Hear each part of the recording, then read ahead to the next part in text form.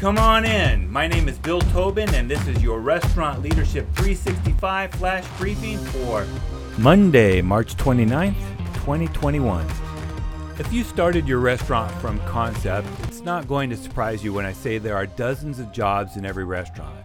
And no, I'm not saying there are dozens of server jobs or a dozen kitchen workers and so forth.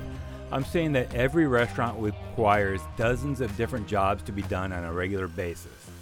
There are literally dozens of tasks and responsibilities that need to be taken care of, from sanitation to deposits to reconciling your daily numbers.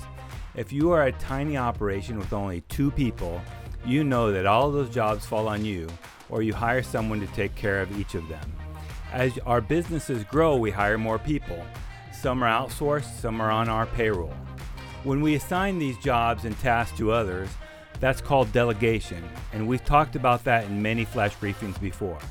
When we double check to make sure that what we've delegated is being followed through and being done, that's called accountability.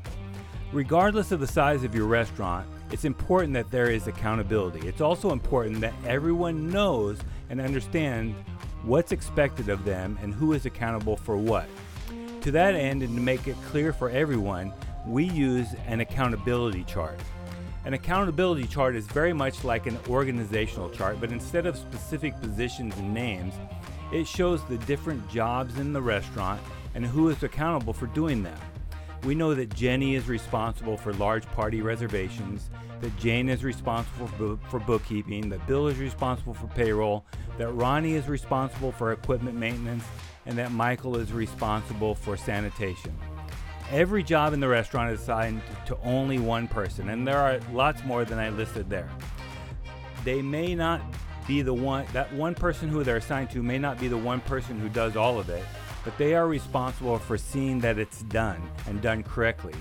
For instance, Jenny might not take all of the large party reservations, but she's responsible for making sure that they're done right, done correctly, and for following up to make sure any items are taken care of and done right. Make sure that any items and make sure that they're all right.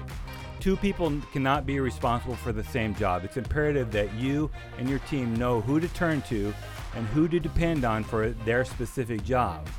And having only one person also creates a sense of ownership with that person responsible.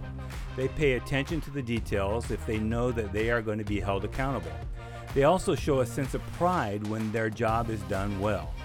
So your task for today, create a chart of accountability for your team listing the various jobs in your restaurant. Now go make it happen. Do you have a comment or a tip for restaurant leaders? Text me at 808-201-0550 or find me at restaurantleadership365.com. This is Bill Tobin. Thanks for coming in. See you tomorrow.